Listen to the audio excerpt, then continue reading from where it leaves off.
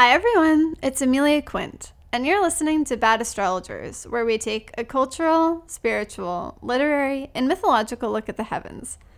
As always, Bad Astrologers is an independent production supported entirely by our patrons. Over at patreon.com/badastro, you can get access to exclusive monthly forecasts, horoscopes for every zodiac sign, and of course, the new mini episodes called Stellar School, which are a great place to learn astrology and also take a deep dive if you want to expand your knowledge. So consider doing that if you want to keep the absolute best research and recording going on the show. We would be so grateful. And as always, if you want to support us for free, the best thing you can do is head over to iTunes and leave a 5-star review and let people know what you loved about listening. It really is like enchanting the algorithm, so consider heading over and doing that now. And as always, you can visit Instagram and Twitter at Bad Astrologers to keep up with all the latest releases of both new episodes and new mini episodes as well. So make sure that you don't miss out. So for today's episode, it's time for a magical journey. So without further ado, I want you to sit back, relax, take a deep breath, and enjoy the show.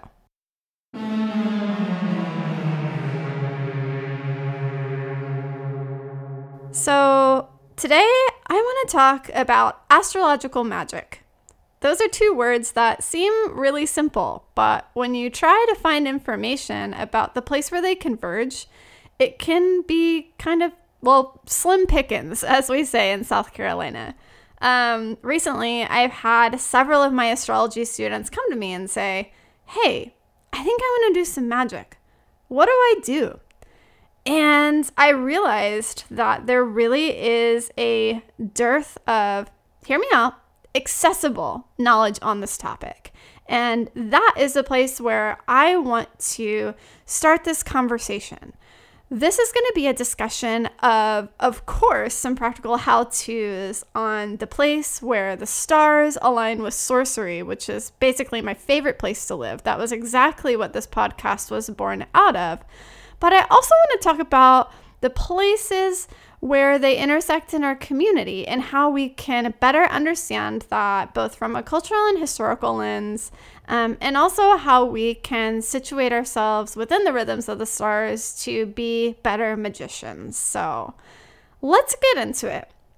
The first thing that I want to do is acknowledge the fact that the wider community of mystics, so within that I include astrologers, witches, tarot readers, and anybody else who feels a call towards what we might call, I don't know, what you would find in the occult section of the bookstore. We can all do a pretty bad job of assuming someone's magical knowledge, no matter, where they come from. If there's an interest on astrology, we assume that they might also be a witch or someone who would practice magic. And that's simply just not true. Astrology and magic are a Venn diagram, but they aren't the same thing. You can have one without the other. But the trick is that Instagram blurs the line because, as has been talked about on the show, circa 2015, there was this massive boom in interest in, again, what I would call the occult. So there was the witchcraft renaissance, and it happened alongside the astrology renaissance. So it's a bit silly because both of these topics and traditions have been alive for thousands of years. I'm not saying there's some unbroken tradition, but I'm saying in general, these things have been practiced for many, many long years. But as far as getting them out into the public eye and out of that sort of like musty corner of Barnes and Noble, 2015 did a lot towards that, putting these symbols and these ideas out in front of people on Instagram, on fashion runways. This is an aside, but I want to say why astrological magic matters. I don't know if y'all saw, I think it was the Dior handbag that had the 5 of Swords on it. So tarot folks in the room will know that the 5 of Swords might actually be my least favorite card in the tarot deck. It's basically victory achieved through hurting other people. And whether you're doing that to someone else or they're doing it to you, when you get that card, it's like, ugh, the vibes are really bad. So part of astrological magic and magic more widely is understanding the symbolic language of these things and being able to use it in a smart way. I'm not sure that I would want to put my money, like my credit cards and my phone that I used to communicate, into an object that is emblazoned with this symbol, because symbols have power. Anyways, point being, circa 2015, Instagram really blurred the line between where sort of a casual interest in pop astrology ended and the assumption that you were gonna like make a crystal grid and burn herbs of some kind in your bedroom. Like, it was almost like a brand new mythos of the modern witch was created. And I'm not saying that that's a bad thing, actually. I think a lot of us had been doing that and living in that liminal space for a while. I know that I most certainly was.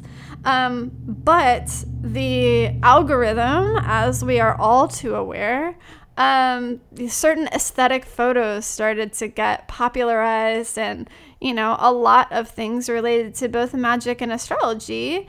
Well, it's kind of a content machine, you know? There's always a new full or new moon to write about. There's always another retrograde.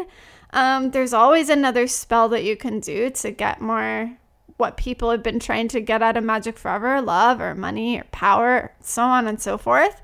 And the TLDR version is astrology and magic got so fused with their pop cultural portrayals, especially through things like Chilling Adventures of Sabrina and so forth, that it got a little confusing to see, okay, where did these traditions really come from? And I think that that's something that even before the 2015 boom of both things, so it's something that hasn't historically been done very well, and I'm here to hopefully shed a little bit of light on how to work with that. So let's say that you get to the point of realizing, okay, I think that there's more to both astrology and magic in their intersection than meets the eye. Where am I going to go to find more information? So this is where it gets really tricky, because in both astrology and in magic, there is a lot of what I would call intellectual posturing or intellectual flexing, which is really just a form of gatekeeping, right? I'm not talking about in the sense of mystical orders keeping information away from people, right? But there is a sort of unspoken, if you don't already know all the words yet, I think you're stupid energy to the conversations that go on Twitter and Instagram about these things. You know, it's as bad for the astrologers as it is for the witches, right? If you don't know a Sabbat from an Esbat, right? So these are two different kinds of witchcraft holidays. If you don't know your Time Lord from your, you know, Doctor Who, then that people are going to assume that you are coming from a bad place, right? And I just think that that's ridiculous, right? Everybody had to learn at some point. And it's important to remember that speaking in a code like that, while tempting, when we use astrology and magic as a code to speak only to each other, to only practitioners, it ceases to be helpful. Like, I'm not impressed that you know and can recite all the vocabulary words. I'm going to be impressed if you can say it in your own voice and explain it to someone who has no idea how to speak the language of astrology or of magic. And I think that's where it becomes really meaningful. So again, without further ado, I want to talk a little bit about, if I may, my own magical origin story. Maybe I should say my own magical villain origin story. So many people, they seem to have always been into magic, but people don't often talk about how that became interwoven into their lives. How did this become such an essential part of their being? And so I ask this question of people all the time. I created a whole show just so that I could literally open with the question, tell me about your first memory of the first time that spirituality really spoke to you. But I realized that I have never really talked about it. So maybe this will be a way, if you're curious about magic and how astrologers get into magic, to know what that looks like. So I know I just said that sometimes it's more than magic just always having been a part of someone's life. But for me, that was absolutely the case. Magic really was something that I didn't have the language to call it magic with a K.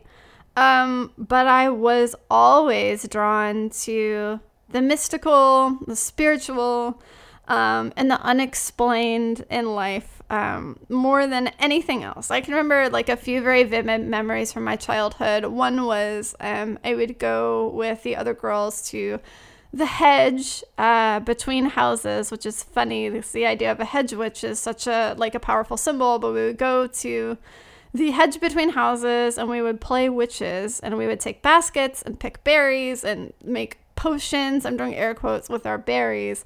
But it was something that just seemed as absolutely natural as just like playing and being. It was what it was, and it was beautiful. I also, like I said, I was obsessed with mysteries, and granted, I am a Scorpio sun, conjunct Pluto, in the 12th house, so mysteries are kind of my thing. But I remember in the library in elementary school, there were these books that were called like the Encyclopedia of Unsolved Mysteries or something like that. And it was basically just like, a lot of it was like really absurd theories about like lost continents and aliens and stuff. But some of it was about essentially magic. And I was obsessed. I would read them every time I could. And it was just the coolest thing ever. But then the real biggest moment, the first memory that I have of interacting with the idea of magic, with a K, which was a word made up by Aleister Crowley to distinguish magic from like magic tricks, like at the Magic Castle.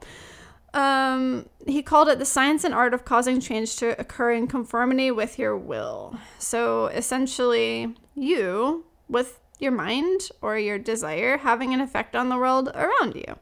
I encountered Aleister Crowley in the Girls Life magazine. Any other millennial women out there, I don't know if you read Girls Life magazine. It was a mainstay of my life, and there was an article in it, like close to Halloween. I had like a candle. I remember the page was like black. And the question was like, what is magic? And I read this and I was immediately like, it spoke to something in me. Like I kept it, I squirreled it away. And I think I remember asking my mom, like, what is this? These people say they're witches. What is that? I need to know more, and was just kind of like shooed away. But I always kind of kept that in the back of my mind. And it would be years down the road before I ever encountered that specific concept again. But it was such a powerful moment. Of course, there were also like spooky events. Like I've always had spooky dreams that would end up coming true. Not often, but occasionally. I talked on Eliza Kelly's podcast about living in a haunted house once. But yeah, I think magic has always just been around. But ultimately, I started looking into magic properly as like a slow journey from my astrological studies, which I've also talked about. I grabbed a copy of Parker's Astrology in Barnes & Noble and never looked back. And ultimately, that Barnes & Noble occult section just became life. I listened to Eliza Kelly and Annabelle Gatt, also a wonderful astrologer, talking about their own spiritual awakenings via Barnes & Noble. Like, maybe this is a thing. Maybe we all need to make a group, but it was a huge deal for me. And through that Barnes & Noble where I worked, I ended up meeting my first astrology teacher and studying with them. And my life happened to intersect with, there was an occult shop on my walk back and forth across town for like lunch and such, and it smelled really good. I smelled the incense. I think a lot of us have those like important moments with like scent memory, but I remember that incense. I remember going in and looking at all the shiny crystals and feeling this energy of, what is this? How can I learn more about it? I'd never gotten a tarot deck, never used a crystal, never knew anything about that. This was well before the advent of Instagram as we know it now, but I just sort of felt myself drawn in. So this was a long explanation to hopefully affirm to you that if you're listening to this and you are someone who's like, I'm really into astrology, I know my sun, moon, rising, it's something that I'm excited about, I think magic might be a thing that I'm interested in, but I'm not sure. I want you to know that magic finds you, right? And if magic is finding you, and if you hear that and you're like, that seems true, maybe it's time to try it out, right? I, since those times, have studied magic in many more formal ways. So I just devoured so many books on tarot and witchcraft, and ultimately ended up deciding that I needed more. So I took a year and a day study with a teacher named Brianna Saucy. She has a book out now called Making Magic that is absolutely outstanding. And her work really formed the foundation for a lot of what I believe about the world. It was more putting into words things that I already thought, which is that we live in a magical world, and the cycles of the stars and the interconnectedness of everything is all a reflection of, beauty and spirit and everything being one. That's my Mars in Pisces talking. But again, I want to answer a couple of questions. So the first question is, what is astrological magic? And this was actually an episode that had been requested several times, and I hesitated to do it, and I'm actually flying off the cuff a little bit, off like a much shorter script than I usually do, because I thought, what is astrological magic, right? What actually qualifies as that, right? And so it's complicated because I think you have to define both things. So first, I want to say, what is magic? We already talked about what magic is. And I want to say, how is magic different than witchcraft? So like witchcraft and magic share a lot of similarities, but they aren't the same. I think their main difference is how they look on the grid. I think witchcraft has a lot more house plants than magic with a K. Magic with a K probably is really edgy and only wears black.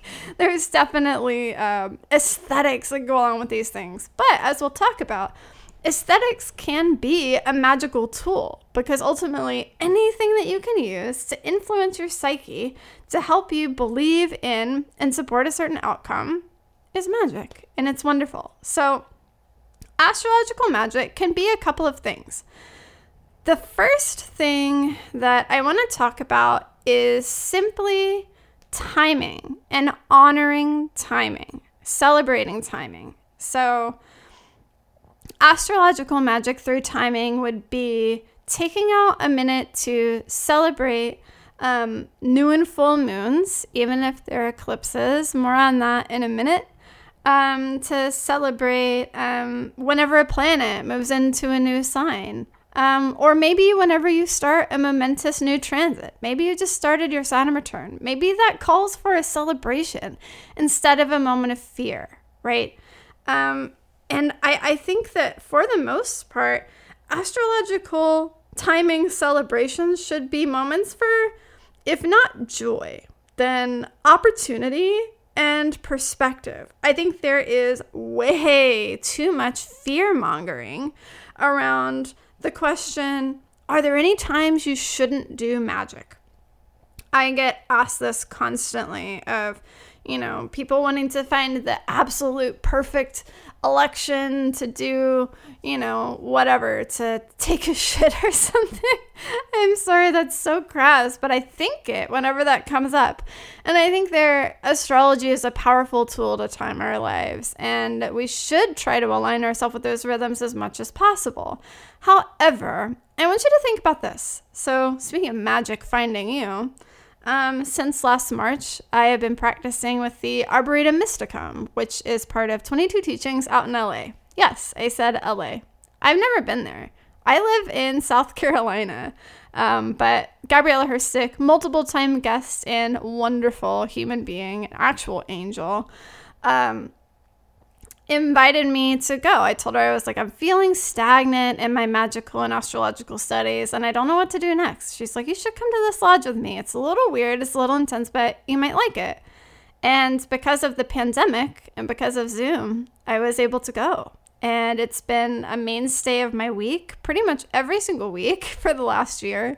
And through studying with them, a lot of that work, it's based out of Hermetic Kabbalah, which is, I could do a whole other episode on Hermetic Kabbalah, but in short, it is a system of magic that comes out of Jewish mysticism. A lot of the rituals stem from the Golden Dawn and associated orders, and it aligns astrological energies, tarot cards, and ancient myths to give you something really very powerful to understand all of those crafts better. So you can see why I'm into it.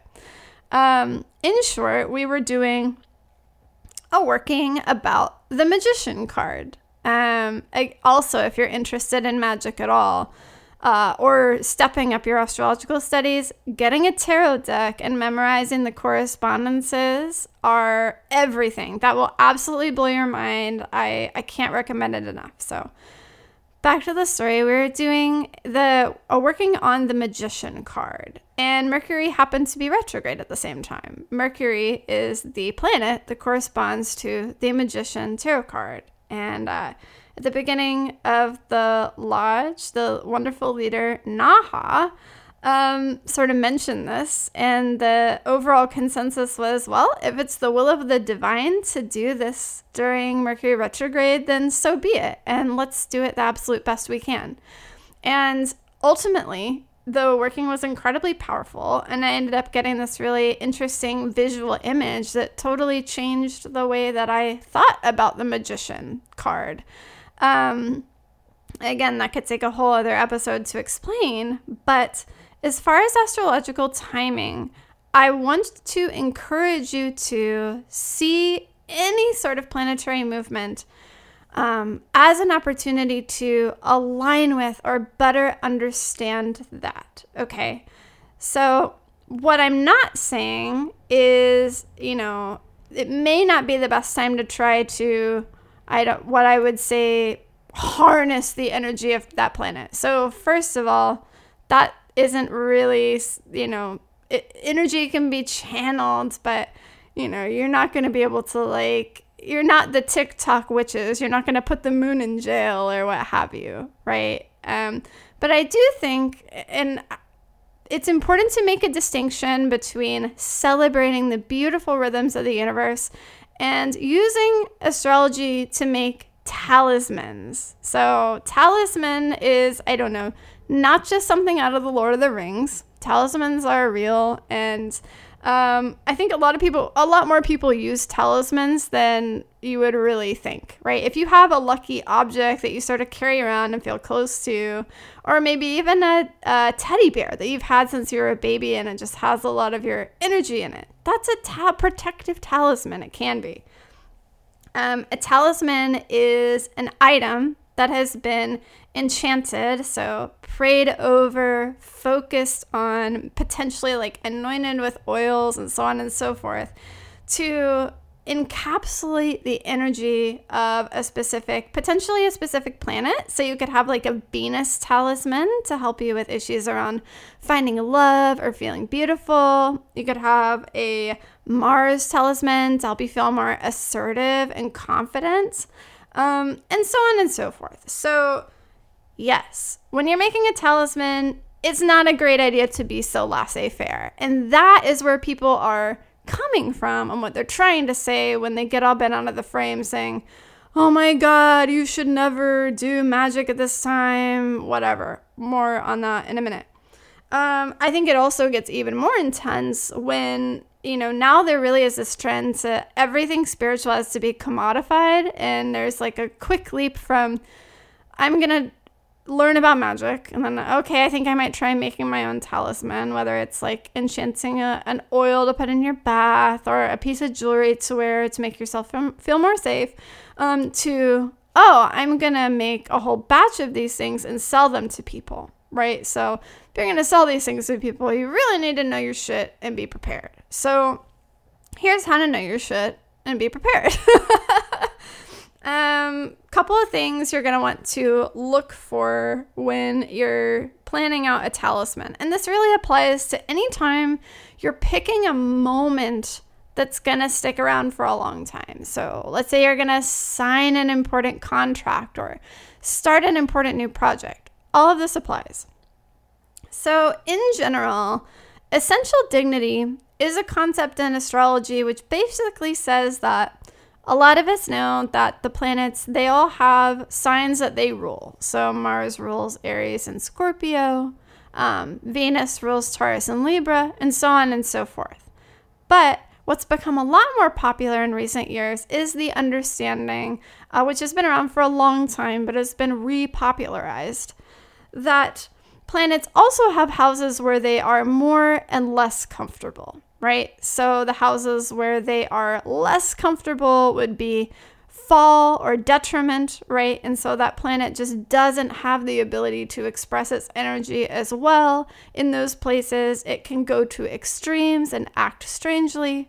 And then in exaltation, it's like that planet is living its best life. It is at the peak of its energy and, is at the best that you can get it. So with making talismans or choosing a magical chart that's going to stick around, essential dignity is really, really important. In a natal chart, I think essential dignity works differently because we're human beings, and areas where we're challenged are areas where we want to grow, right? And so it's not going to be as cut and dry. But, if you're going to make, let's say you do want to make a Venus talisman, you want to make a Venus oil to put in your bath to make yourself feel more beautiful or attract love of some kind. I would not do that when Venus was maybe in detriment or fall. And this is someone with a Venus in Virgo, which is Venus in fall talking. Because Venus, which is the planet that you're trying to get close to and better understand, just isn't going to be as available. She's going to be in signs where either Mars-ruled signs, where that sweet, syrupy energy is sort of like soured by or embittered by the energy of Mars, or in like a very cerebral Virgo, where that sensual ability to just feel through life is going to be limited. So you see what I mean? Pay attention to essential dignity if you are going to try and make some sort of talisman. If you want to make a talisman, also keep an eye on what aspects. This is similar to what I said in the eclipse episode. Keep an eye on what aspects the planet that you want to work with is making, right? If you want to work with, let's say, Jupiter, and Jupiter is making a bunch of squares, well, that is going to show up in whatever you decide to make, right? So instead of just being a purely Jupiterian, let's go out and have a great time and study really hard and attract wealth, there's going to be more potential for conflicts or over-exaggeration or like those more challenging aspects of Jupiter there. I think that it's also important to consider things like retrogrades too. If the planet that I think this is more important with personal planets, but the planet that you want to work with is retrograde, maybe wait until afterwards. Or alternately, consider what Sabrina Monarch said in the recent episode of Bad Astro. She said that, whenever there's a new transit, you can think about what's the challenge here and what is the magical opportunity. So I'm not saying that you can always turn lemons into lemonade, but if you feel called, I'm not going to stop you from making a Venus retrograde oil. Maybe that would help you get in touch with your inner Venus, or, connect spiritually with goddesses, right? So other aspects of Venus that aren't just the outward performance of glamour and enjoyment of life, right? Another thing that I wanted to mention as well is the idea of correspondences. So astrological magic, I mentioned, is really just the convergence of these two ideas. And it's formed completely around this idea of correspondences, which is the concept that every, planet or sign is aligned with associated materia magica, right? So things like herbs, perfumes, crystals, types of jewelry, shapes, so on and so forth, right? And there are plenty of resources you can use to learn more about these correspondences. Obviously, there's Culpeper's correspondences. There is also 777 by Aleister Crowley is definitely what I use the most. But what I would recommend if you're just getting started, just trying to get to know what are these planets. I have more than just my sun, moon, rising, and my birth chart. What do I do? Get a journal. Yes, I'm back on the astrology journal again. If you ever work with me as a teacher, that really is the cornerstone of what we do together. And take a page of your journal and write the planetary glyph. Learn how to write the glyph. That itself can be a magical act. And then make your own. Write down all the things in your life that make you feel connected to love and beauty and glamour. If you're working with, let's say, Venus, right? If you're working with Saturn, write down all the things in your life that connect you to responsibility and authority and structure and the feeling of being both supported and held to account. One thing I want to remind you is that any table of correspondences, even things that we uphold as almost freaking holy books like 777, is that all of this was just some magician's experimentation at some point, right? Somebody had to write it. And magic is a living tradition. So it has to live within us. And you can be a part of that by writing in your journal and keeping your own correspondences. Start with the basics. You think you do have to learn the rules in order to break the rules, right? You have to learn the language in order to make poetry out of it. But it really is important that you start and just practice. So I want to come back to the topic of eclipses and magic very briefly. There's a whole episode on this debate, so I won't go on very long. But I wanted to get into this idea because I wanted to talk about the moon and magic. So if you're brand new to the concept of astrological magic, start with the moon. That is the number one thing that I can recommend to you. Definitely listen to the episodes of Bad Astro with Alkistis Dimek and Sarah Gottessteiner, both of which are powerful sorceresses and have amazing wisdom about how the moon connects you to just really powerful energy that's available. It's always been this way, and that you'll find that if you're interested in witchcraft, that really is the one of the few cornerstones of the craft, is following the moon and honoring that as a natural rhythm, right? The shortest answer to that is, and this is just great for planning your energy levels too. I know I mentioned in the episode about 2021 and how can we align our astrology with these changing times. We have more limited resources of time and energy and focus to apply to things than ever. So honestly, magic can make your life a lot easier. Understanding that when the moon is waxing all the way up to when it's full, you're going to be at your peak. Your energy levels will be rising and then peaking at the full moon. And then as the moon is waning and then is ultimately dark, your energy levels will decrease. And you can plan your magics thusly, right? As the moon waxes and is full, that would be a great time to attract things to you, to try to get more of something that you want, whether it's a job or a relationship or just simply connection to community. Not everything in magic has to be so intense.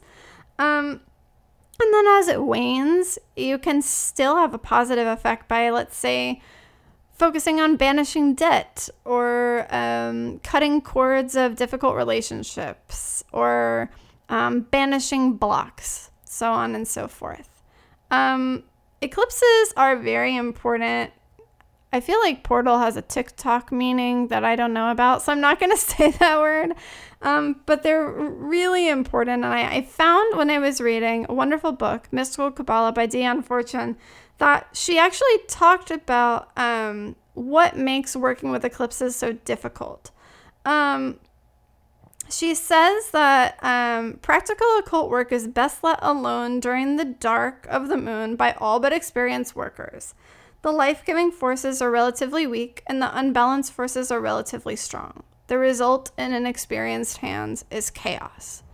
So note that she doesn't say don't do it at all. She says the result in inexperienced hands is chaos. And there's certainly the potential for chaos because eclipses are times when these natural rhythms are intensified, right? So if that's something you think you might want to work with, go for it. But it might be something best done privately and not directed towards a super intense thing that you're trying to get. Okay. That was a lot. We've been all over the place in this episode, but I hope that it has helped you. Another keyword that you will want to know as it relates to astrological magic is the idea of remediation. I wrote about it for Sanctuary, and we'll link that in the show notes.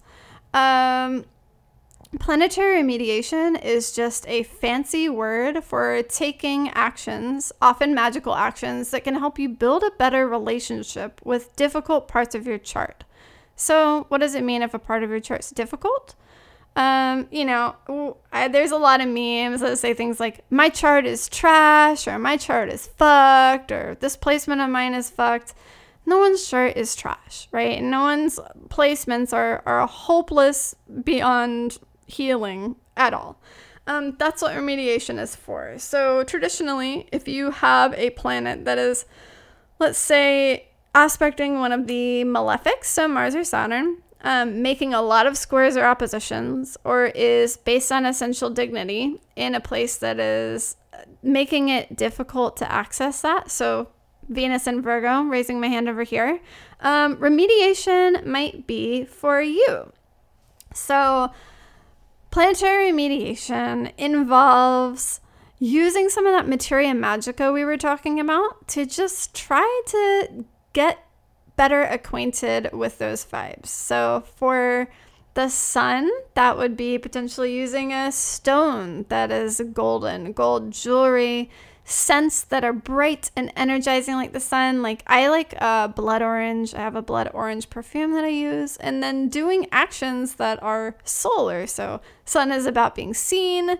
So just taking a selfie is actually great solar remediation. And you can take that through and figure out how to best work with the planet that you might want to connect with. And when I talk about relating to the planets, it's an interesting thought experiment to consider when we do astrological magic, what are the planets, right? Are they cosmic intelligences?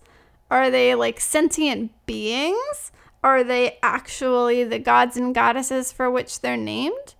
I can't answer that for you. I think that everyone has a different belief about it, and we shouldn't make assumptions about what people do think. I think that in your journal, like I said before, you should take some time and consider what you think. And it's also okay if what you think evolves over time.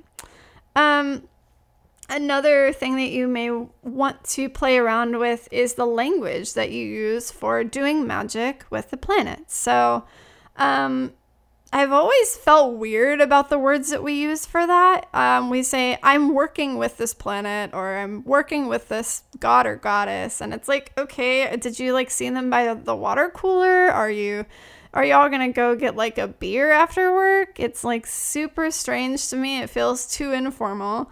But then building a relationship with, I like that better in the sense that you can build a relationship with anything. You can build a better relationship to a concept, right? You can build a better relationship to the idea of empathy, or to self-care, or anything like that. I am not personally a fan of over-humanizing the planets. I do think that it can be an interesting exercise to consider the gods and goddesses behind them. And that is a very, very powerful way to learn more about the planet's work in the world. I would highly recommend reading the Homeric hymns to each of the planet's associated gods and goddesses, just to get to know them. But as far as creating a spiritual relationship with them, that's ultimately up to you. I know the Orphic hymns have been getting a lot of airplay lately, but I'm more of a Homeric hymn person. And then what that would be called, also another vocabulary word, so you can flex on everyone on Twitter, is called propitiation. So when you go to a planetary intelligence or god or goddess and you're like, I need your help with this, can you do me a solid?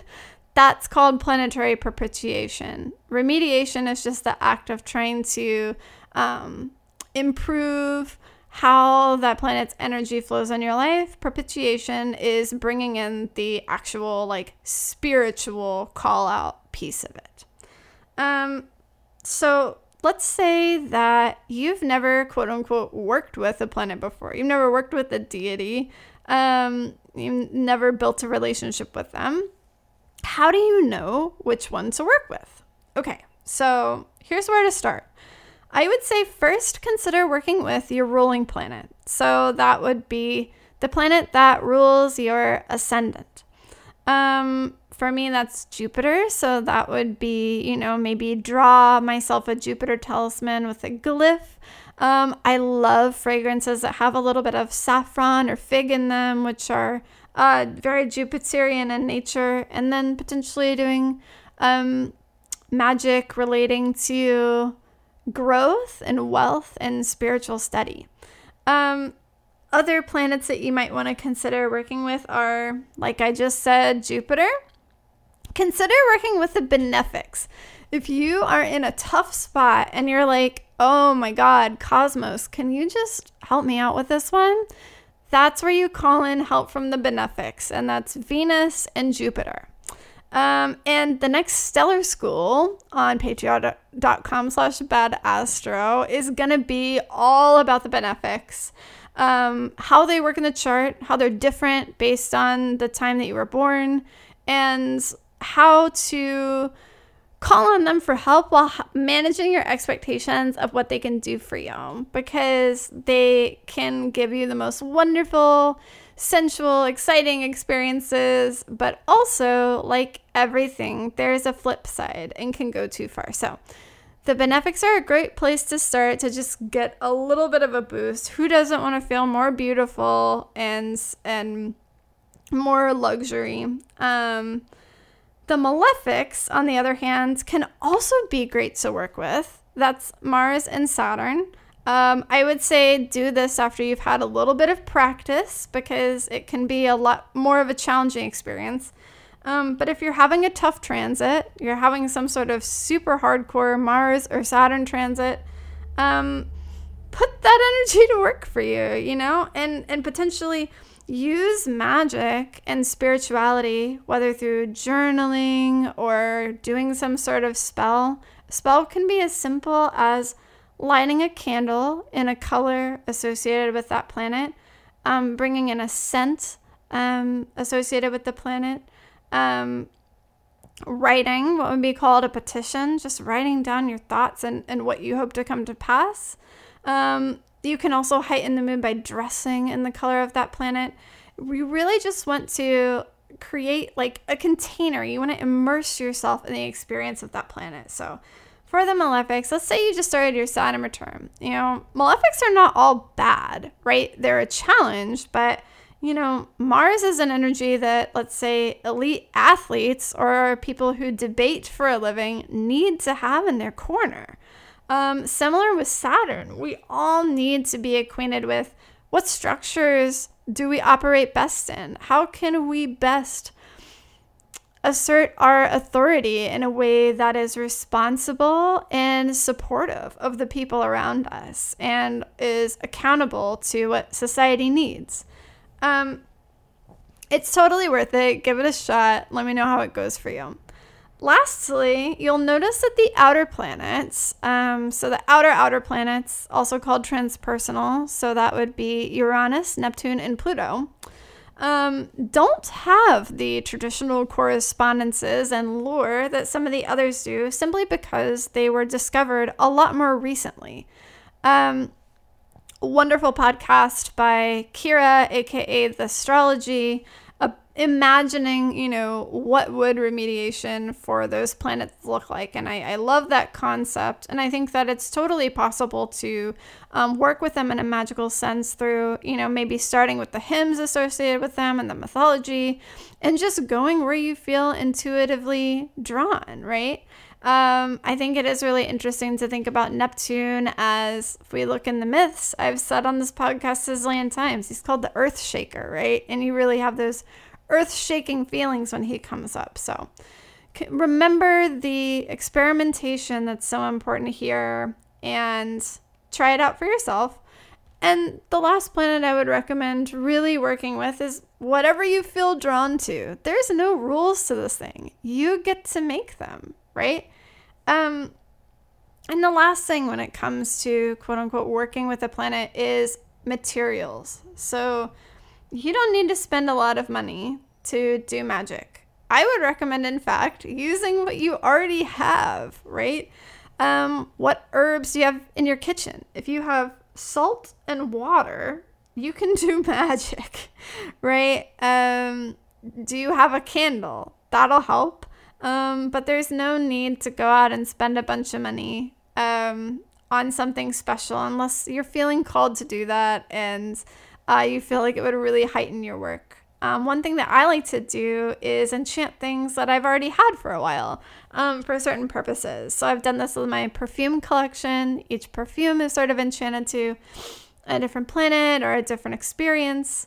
And I think that, obviously perfume is a very luxurious item. I haven't yet gone out and bought a perfume for a ritual purchase. Maybe one day I will, but don't feel like you need to take out a business loan to start doing magic. You can do it just with yourself. And by acknowledging the energy and beauty of the planets, going outside and looking up at the stars is truly magic as well. Before we go, I wanted also to mention we should think about the question, what do we do planetary magic for, right? Magic isn't just a genie in a bottle that will grant all your wishes. In fact, the jinn as a concept are pretty terrifying. But that aside, with magic, it's called the great work for a reason. You still have to do the work, right? You can align yourself with the rhythms of the stars, which is what we use astrology to do, to find the path that has the most ease, or at the very least gives you the most spiritual perspective to help you get there. But you have to do it yourself. And even then,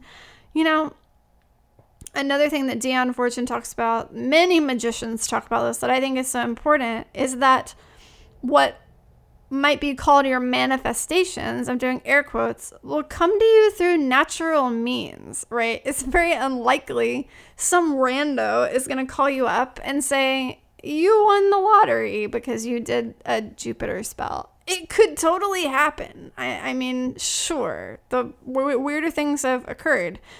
But more than likely, the object of what you hope to gain or your connection to that planet will come through natural means. Maybe there was a person in your network that was a teacher and you didn't realize it, and they strike up a conversation with you. Maybe you stumble across a beautiful outfit in your closet that you had forgotten that you had, and it sparks an idea within you to work on a new project. These are all beautiful and magical experiences just as much as those dramatic moments, although I've certainly had very dramatic spells come true too. I want to end this very wild episode by affirming two things. The first is that astrology is magical. I've mentioned before that I feel like the place where, astrologers and venture capitalists tend to align is trying to erase the magic from astrology. But I think that is just absurd. From the earliest times, astrologers were magicians and vice versa. It's all about just learning about the rhythms of the universe and how to align with them. And what is more magic than understanding that we are all a part of the cosmos's beating heart and something that is so powerful and so much bigger than we are. And the second thing is that just as astrology is magical, so are you, right? You have so much power. And when you align yourself with the stars, you already have agency. And astrological magic is just a way to tap into that. Don't put your life on hold waiting for the perfect timing. Instead, I would urge you to use astrological magic as a way to remember that agency and to find new and exciting perspectives and ways to connect to the challenge and the magical opportunity within every transit, every energy, everything that happens to you. So, good luck. I wish you all the best with your stellar sorcery. And if you have any questions at all, please reach out to me, quint.amelia@gmail.com and badastrologers@gmail.com. You can find us on Instagram and Twitter. And as always, I'm just so deeply grateful that, especially if you got here, that you would want to listen all the way through my magical astrological villain origin story and my weird philosophies about the places where magic and astrology intersect. One of my goals for 2021 was make astrology magic again.